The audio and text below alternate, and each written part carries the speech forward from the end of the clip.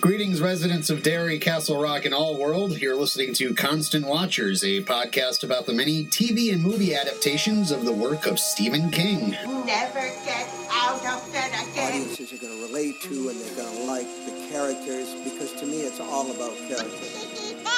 When I was growing up in Bakersfield, my favorite thing in all the world was to go to the movies on Saturday afternoons. I'm Robin. I'm Leonard. I'm Jerry. Welcome to episode 2. Tonight we're going to be talking about the movie TV miniseries from 1979, Salem's Lot. But first, some Stephen King news. Beep, beep, Richie. Even after the box office and critical failure of The Dark Tower this summer, Sony is still considering the TV series. The first season would be about 10 to 13 episodes long. Stephen King was recently asked about it, though, and he said, "We'll see what happens, and if it does happen, it would be a complete reboot." Good. So we'll just have to see. It is going to be coming out just in time for Christmas on digital platforms on December 19th. Yes. But won't be out on DVD or Blu-ray until January 9th. No. Boo. The writer-directors for Pet Sematary have been announced. It's Dennis Widmeyer and Kevin Kolch. I went to high school with them. No, just kidding. Yeah, they're dicks, right?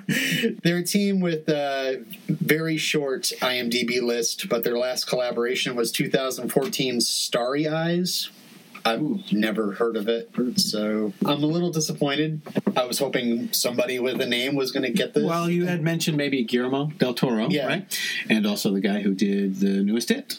So it's a couple of no names. Again, I will say, we've said it before, and we'll say it a million times, it's one of my favorite adaptations. Why bother? Right. The Mist is canceled, the TV show. Yeah. But Mr. Mercedes is getting a second season. Finally, Stephen King's N is being made into a TV series under the title 8. David F. Sandberg, who made Lights Out and Annabelle Creation, is set to direct. And Andrew Barrer and Gabe Ferrari, who most recently wrote the screenplay for Ant-Man and the Wasp, are said to be writing the pilot.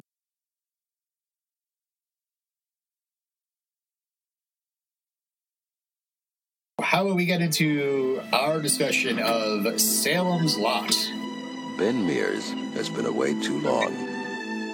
And now at last, he's come home. My men fought at Valley Forge. Daddy, come back safe. Home to the childhood memories. To the old familiar faces. To a life unmolested by time. And with your saints, let him rejoice in your presence forever. We ask it through Christ our Lord. Amen. Home to Salem's Lot. A town too good to be true. What was that? Did you happen to notice the time when the boys left? We shouldn't have gone through the woods. It's a shortcut. Well, they should have been here half an hour ago. Wait! Danny, wait! Something is happening. Something terrible. Henry! Where's Ralphie? Where's your brother?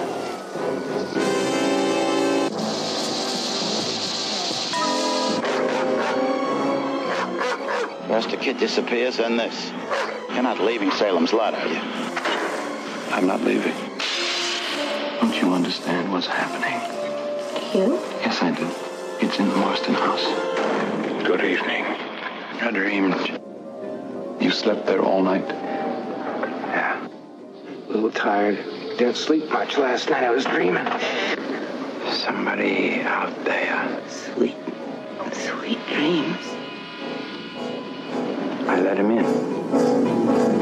Oh, it's only all just happened Since I came here. It wasn't a dream. Stop, holy man!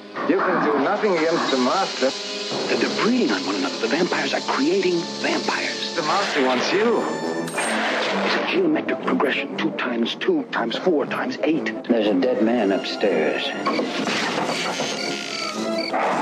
Bill! Yea, though I walk through the valley of the shadow of death, I will fear no evil. Look at me. Ned Tibbett's body has disappeared from the morgue. Thy rod and thy staff, they comfort me. Bill!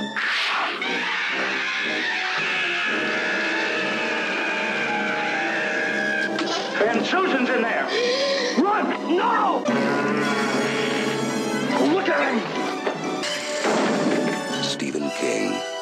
best-selling author of Carrie and The Shining, takes you on a startling journey to Salem's Lot.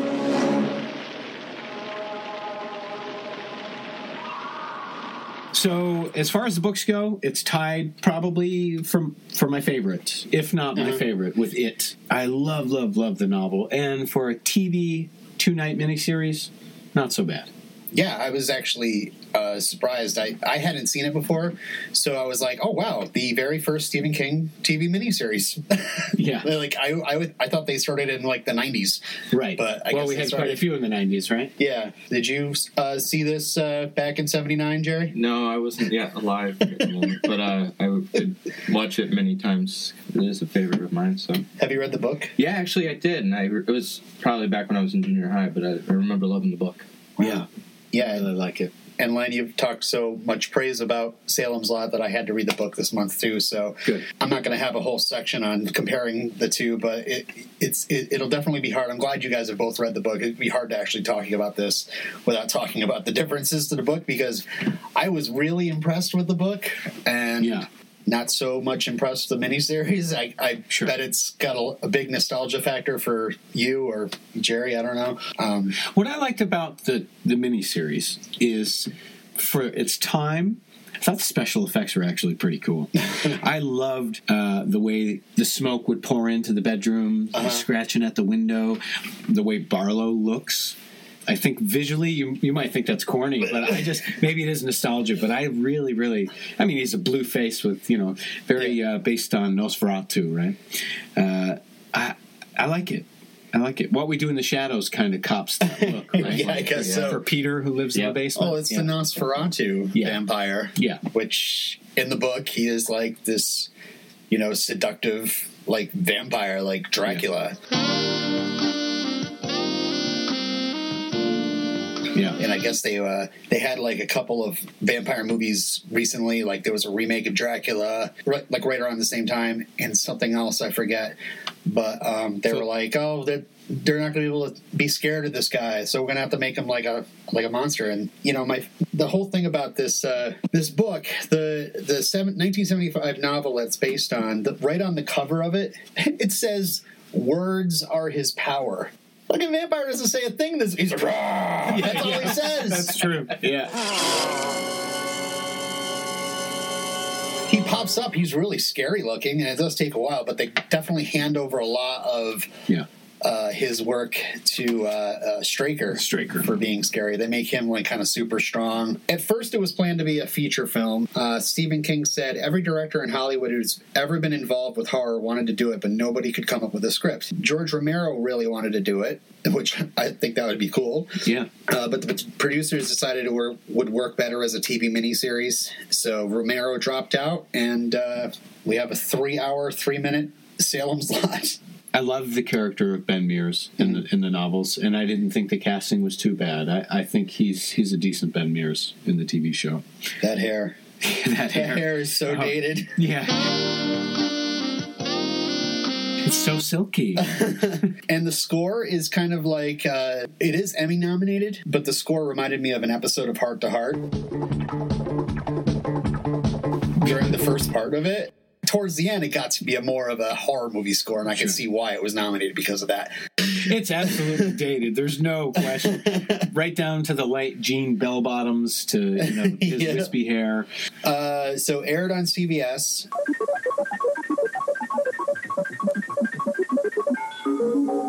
They were thinking about making a Salem's Lot TV show if it did any good, but that never worked out, I guess. I'm not sure if the ratings were bad or they were just like, nah.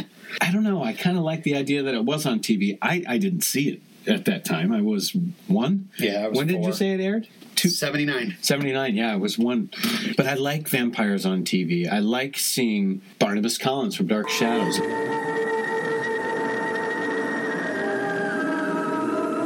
I don't know. You loved Buffy. I like Buffy. Yeah. He could, Joss Whedon definitely has called out Salem's Lot as being one of his inspirations. Yeah. It's one of his influences. I wonder if it re-aired, because I have memories of it when I was very young. That could be because my mother rented it Yeah, and of course there's the movie cut. I don't know if you've seen that before. I don't know. There is a shortened movie cut. It's 114 minutes. They theatrically released it. Oh. And apparently Stephen King prefers that version. Huh. Like edited a ton of stuff out. I don't know exactly what. The miniseries certainly speeds up the relationship between Ben Mears and Susan. Susan Norton? Susan Norton, yeah. I mean, it takes a lot of the plot out. It blends some stuff together. So, directed by Toby Hooper. Things happen here about they'll tell about. I see things. Where he was selected after a screening of Texas Chainsaw Massacre. Rest in peace. Yeah, that's right. Adapted by Paul Menashe of the Menashe a Trois. No, I don't know if I'm pronouncing it right. Paul Menashe. He was one of the producers of Carrie, but most famously, he was the creator of the long-running family soap Peyton Place. Okay. This is the continuing story of Peyton Place. Let's give the Peyton Place guy this whole sprawling vampire epic. I mean, maybe they were trying to get the small town thing. I think maybe that's why Dark Shadows came to mind, because that was a soap opera.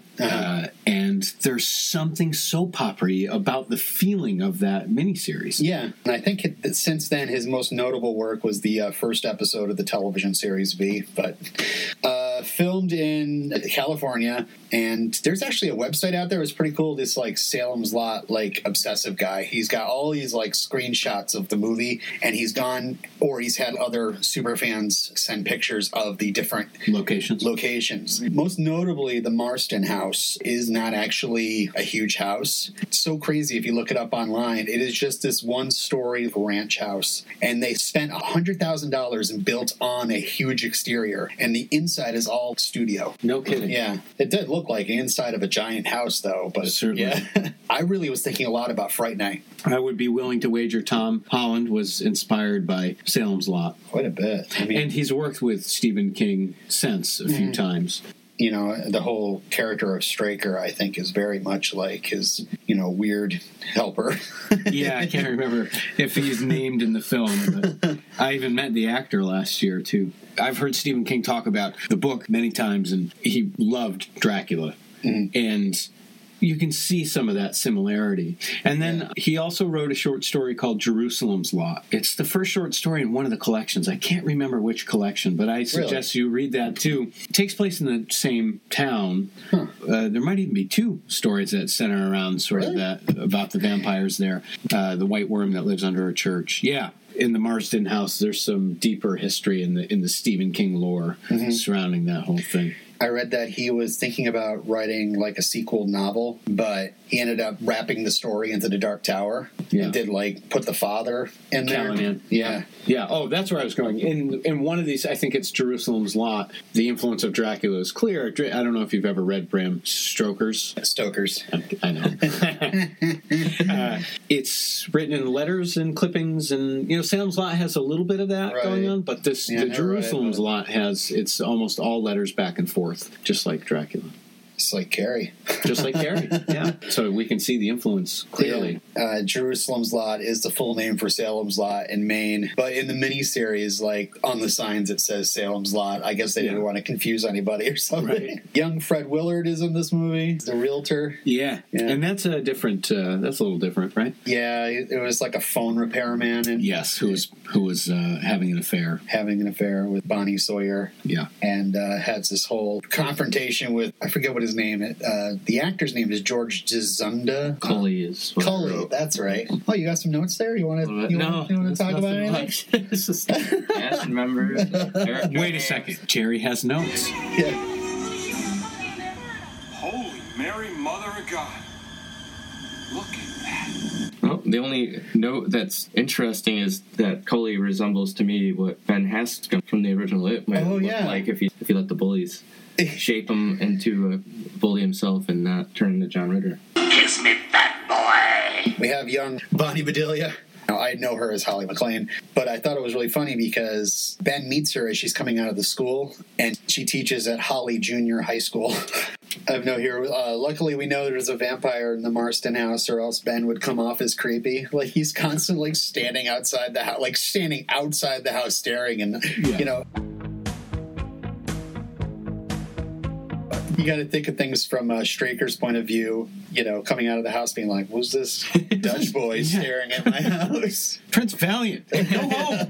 Yeah. And Straker doesn't ask any questions. He just kind of gets in his car and he just looks at him and drives off. I thought Kenneth McMillan as Parkins Gillespie was like perfect casting. He's such a slob of a cop and such a douche. He played Baron Harkonnen in Dune, and I guess he's in Cat's Eye. I didn't write the actors down, but Weasel and Eva, the actors that played those two characters, they starred together in Stanley Kubrick's The Killing. I like Weasel a lot. The character in the book as well. Yeah. I like that character actor too. He's Elijah Cook, I think it is. He's in a lot of stuff. My next note is, wow, what a great first date. Dinner with parents. I'm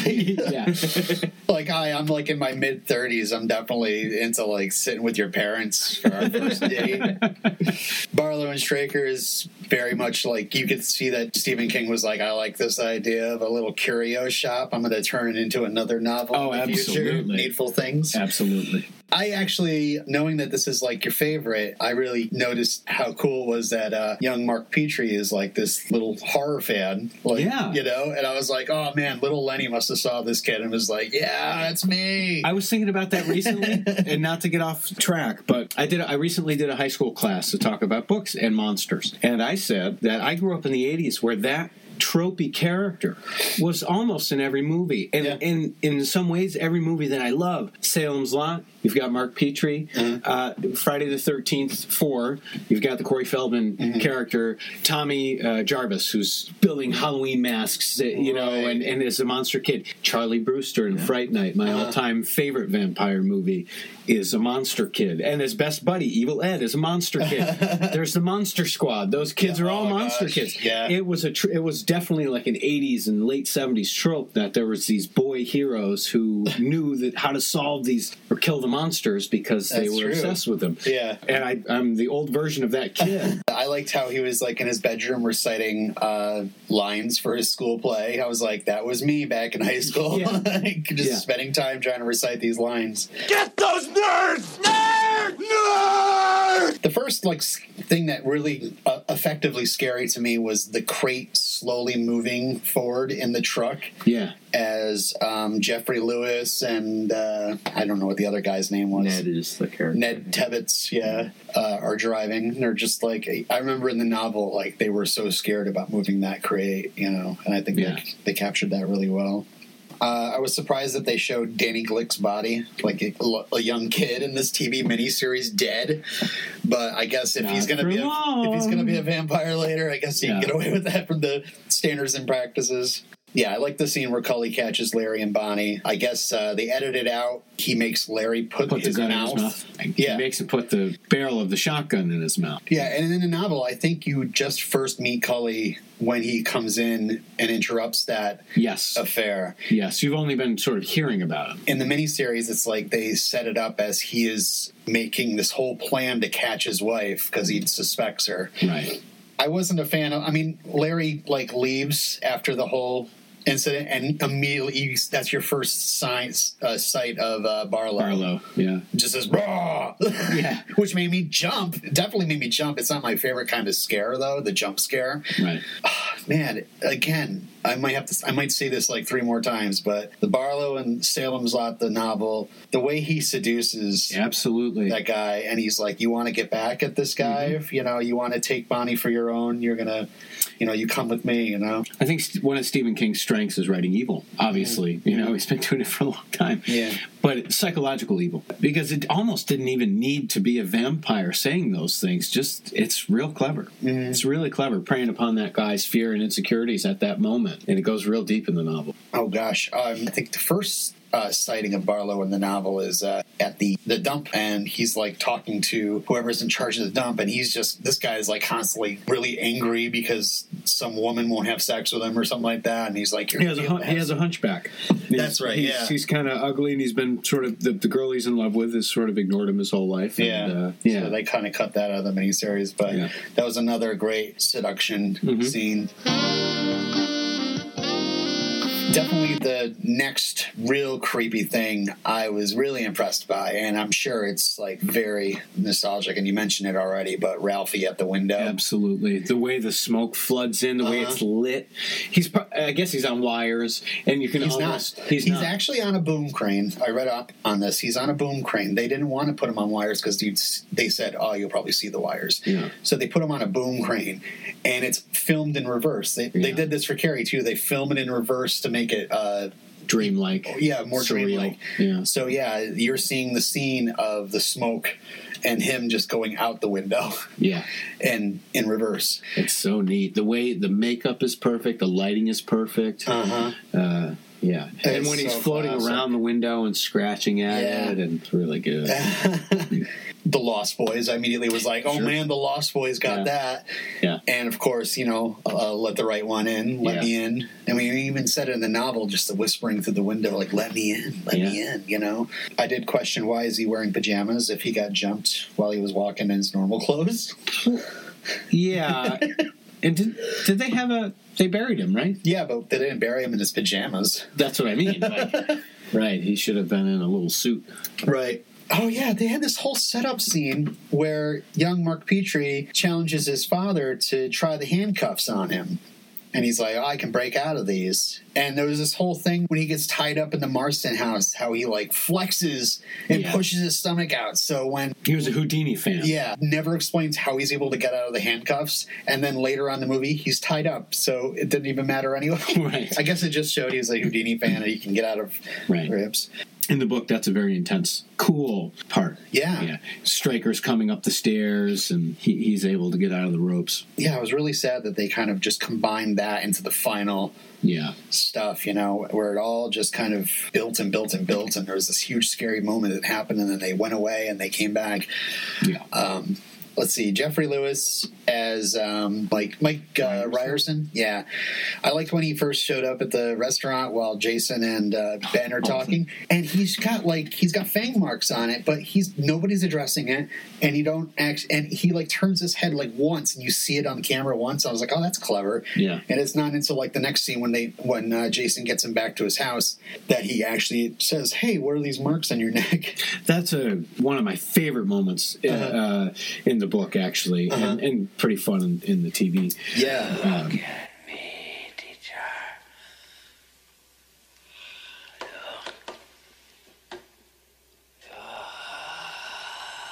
Jeffrey Lewis doesn't need to have weird contacts or fangs or anything to look creepy or sick. Yeah. He's pretty much playing his Night of the Comet character, except he's like a vampire. And I noticed, I was like, everybody has big windows in this movie. It's to let the vampires in. They all are huge windows that open up doors into the bedrooms, It's kind of like, hey, we're a vampire town. We got an open window policy for these vampires. The next scene I wrote down about was Jason's heart attack. And how he's staggering down the hall, and he gets to the bedroom, and he falls onto the bed, and he reaches across to the nightstand, and it's a rotary phone. And I'm like, oh no, it's a rotary phone, man! You can't just pick it up and be like, help, yeah, 9 beep beep beep 911. But he's gonna go 911. A great scene I thought was Ben waiting for Mrs. Glick to rise from the dead. Yeah. It worked really. It was really good in the book. I was sad that the doctor was now Sue's father. Right. Still, he's just sitting there, and he starts chanting any religious verse that he can think of. You can see it's a guy who's pretty much been living like an atheist or an agnostic, and he's just trying to grasp at whatever Bible verse. And that's really the moment where he truly becomes a believer, right? Yeah. I mean, that's really the turning point too. Yeah. When that woman rises up. Yeah. And it's like, shit.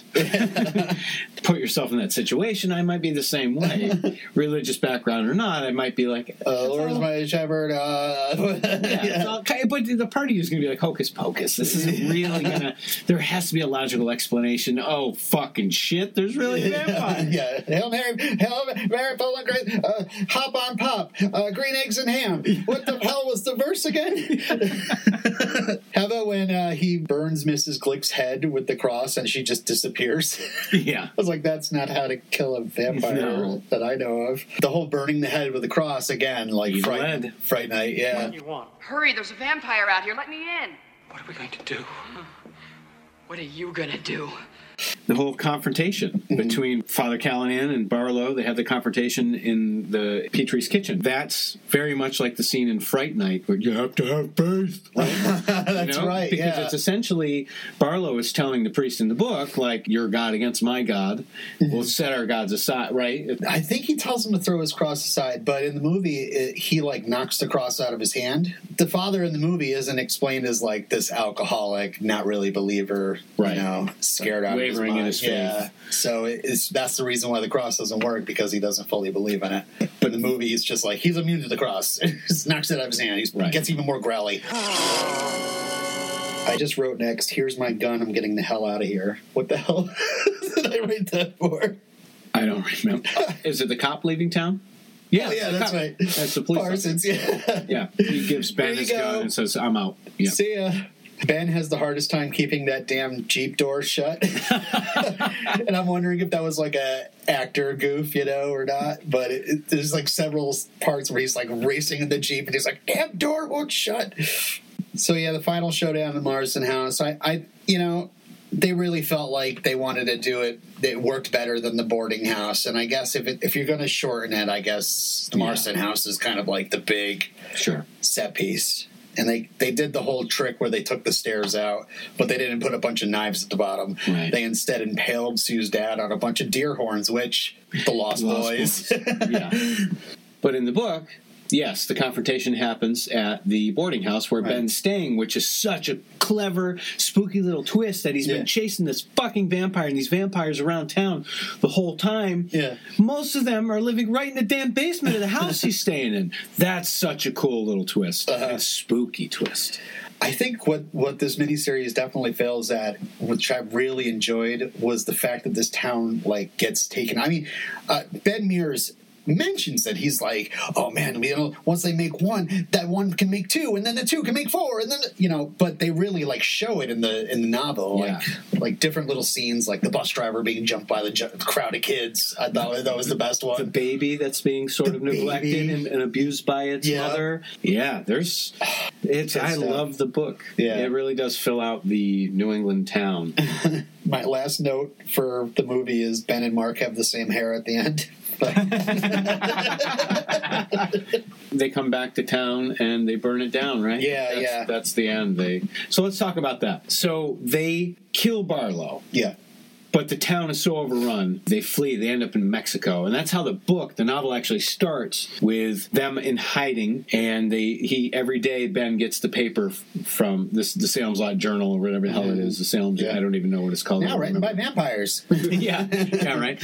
But it's talking about how that town and some adjacent towns are now abandoned, that there's nobody there. But Mark and Ben Mears know better. So they eventually go back to Salem's Lot, Jerusalem's Lot. Yeah. And throughout the novel, it's talked about a big fire that wiped out the Great Fire long time ago. Yeah. And I want to say in Jerusalem's Lot, that short story I talked about is about how that Great Fire was started, I'm pretty sure. Oh, okay. So it takes place, in 1700s, maybe, 1800s. It's been so long since I read it. So they make it kind of cyclical by talking about this Great Fire that burned down the entire town before, and then at the end of the novel, Ben and Mark burned down the entire town to get rid of all the vampires in Salem's Lot. That's right. And then, they say we have to purify this place with fire. And that's what Ben says when they burn down the Marston house instead. Yeah. They just kind of have a fire there. Yeah, Sue's fate. In that book, she's just whisked away to Barlow, and Mark loses her, and it's kind of like a guilty thing for him. Yeah. But, Ben never sees her again, I don't think. But in the movie, she shows up at Guatemala because, Salem's Lot is, sending vampires out to track them down. and they're on the run from the vampires. Pretty cool scene of her. I mean, it was kind of stupid, to be honest, when, like, they should have had her laying there and being in the dark rather than her laying there with her eyes closed. It's like, she's got her eyes closed and she's talking to him. This is so unnatural. Yeah. And it's like, obviously she has her eyes closed. She just want to show off her glowy eyes. But they should have just kind of like had it in the dark, and that way he wouldn't see it, and then flips on the light or something. And oh my gosh, it's a vampire! Yeah. Do you have anything else you wanted to say? I know for some people, because I've tried to turn some friends onto this book over the years, and it does have a bit of a slow start. Take your time with this book. Let it take its time with you. I've read it no less than 10 times. It's what made me truly a Stephen King fan. Yeah, definitely. It does start slow, but when the shit hits the fan, you just feel like the panic of this town being taken over slowly. And there's just these different houses where there's stuff happening, and the town just moving on as normal during the day, because nobody really knows. Right. Until it's too late. Yeah. And I would say for Stephen King, he certainly didn't have a sophomore slump. Yeah. For a lot of guys, their second book is just not as good. But I think, man, he hit a goddamn grand slam with this one. The writing itself, that there's some poetry in there almost, especially when he describes New England life and the small town feeling. If you grew up in this part of the world, we're in Vermont, that's Maine, but it's very similar. It captures that feeling pretty well. Do you have anything else you wanted to say about it, Jerry? I already said so much. No, I enjoyed that movie a lot, and enjoy those old TV horror movies especially. So, like we were talking about, can you see those similarities, like Fright Night and yeah, most definitely, sure. Yeah. Jerry. How about a word from our sponsor? Hello, my name is Richard Stryker, and I'd like to extend an invitation to you, the people of Salem Delight, to visit our fine antiquity shop, Barlow and Stryker Antiques. You have let us into your homes, and now we wish to share a bit of ours. Isn't that right, Mr. Barlow? That's true. We do carry an assortment of furniture, from racks for your various deer antlers to large pine boxes, to large things like winter boots or even your business partner. Oh yes, we mustn't forget. We offer an extended layaway plan because we are not in the habit of bleeding you dry. True, sometimes we do, but that is only if master wishes. Come on down to Barlow and Stryker. We have volunteers lining up to assist your every desire. You'll enjoy Barlow and Stryker, and we'll enjoy you. Face the master. So I know we gushed about the book. Yeah. How many bucktooth fangs do you give the... Bucktooth fangs.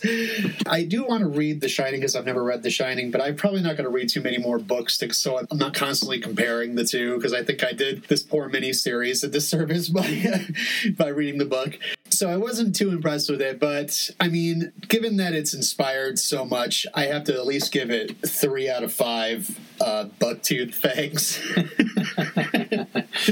What about you, Jerry? I'd give it 4.5 to 5 bucktooth fangs. Out of 5? On all levels. The music, the cinematography, the actors they chose. I think it's great. It's scary. Give it a 3.5. The half a point's nostalgia, but the other 3 are because there's so many iconic moments. I love the special effects. Yeah. I know they're kind of hokey and dated, and I know Barlow doesn't resemble Barlow in the book, but I still think he's pretty memorable. Yeah, he is definitely memorable. Okay, I think that's it for this month on Constant Watchers. Next month, we're going to be digging into The Shining. It'll be our special Freeze to Death Christmas edition. That should be fun. Yeah. Where can you find us? We have a Facebook page. If you look for Constant Watchers on Facebook, you can follow us there or give us a like. You can search for us on SoundCloud. You can follow me on Twitter at LRobinero. You can look me up and my work at LeonardKenyon.com. And Jerry is at your mom's house presently, so look for him there.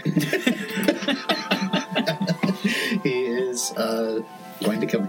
We'll see you guys next time. Long days and pleasant nights to you. See you in your dreams. Oh, come back anytime. Bring your friends. Face the master.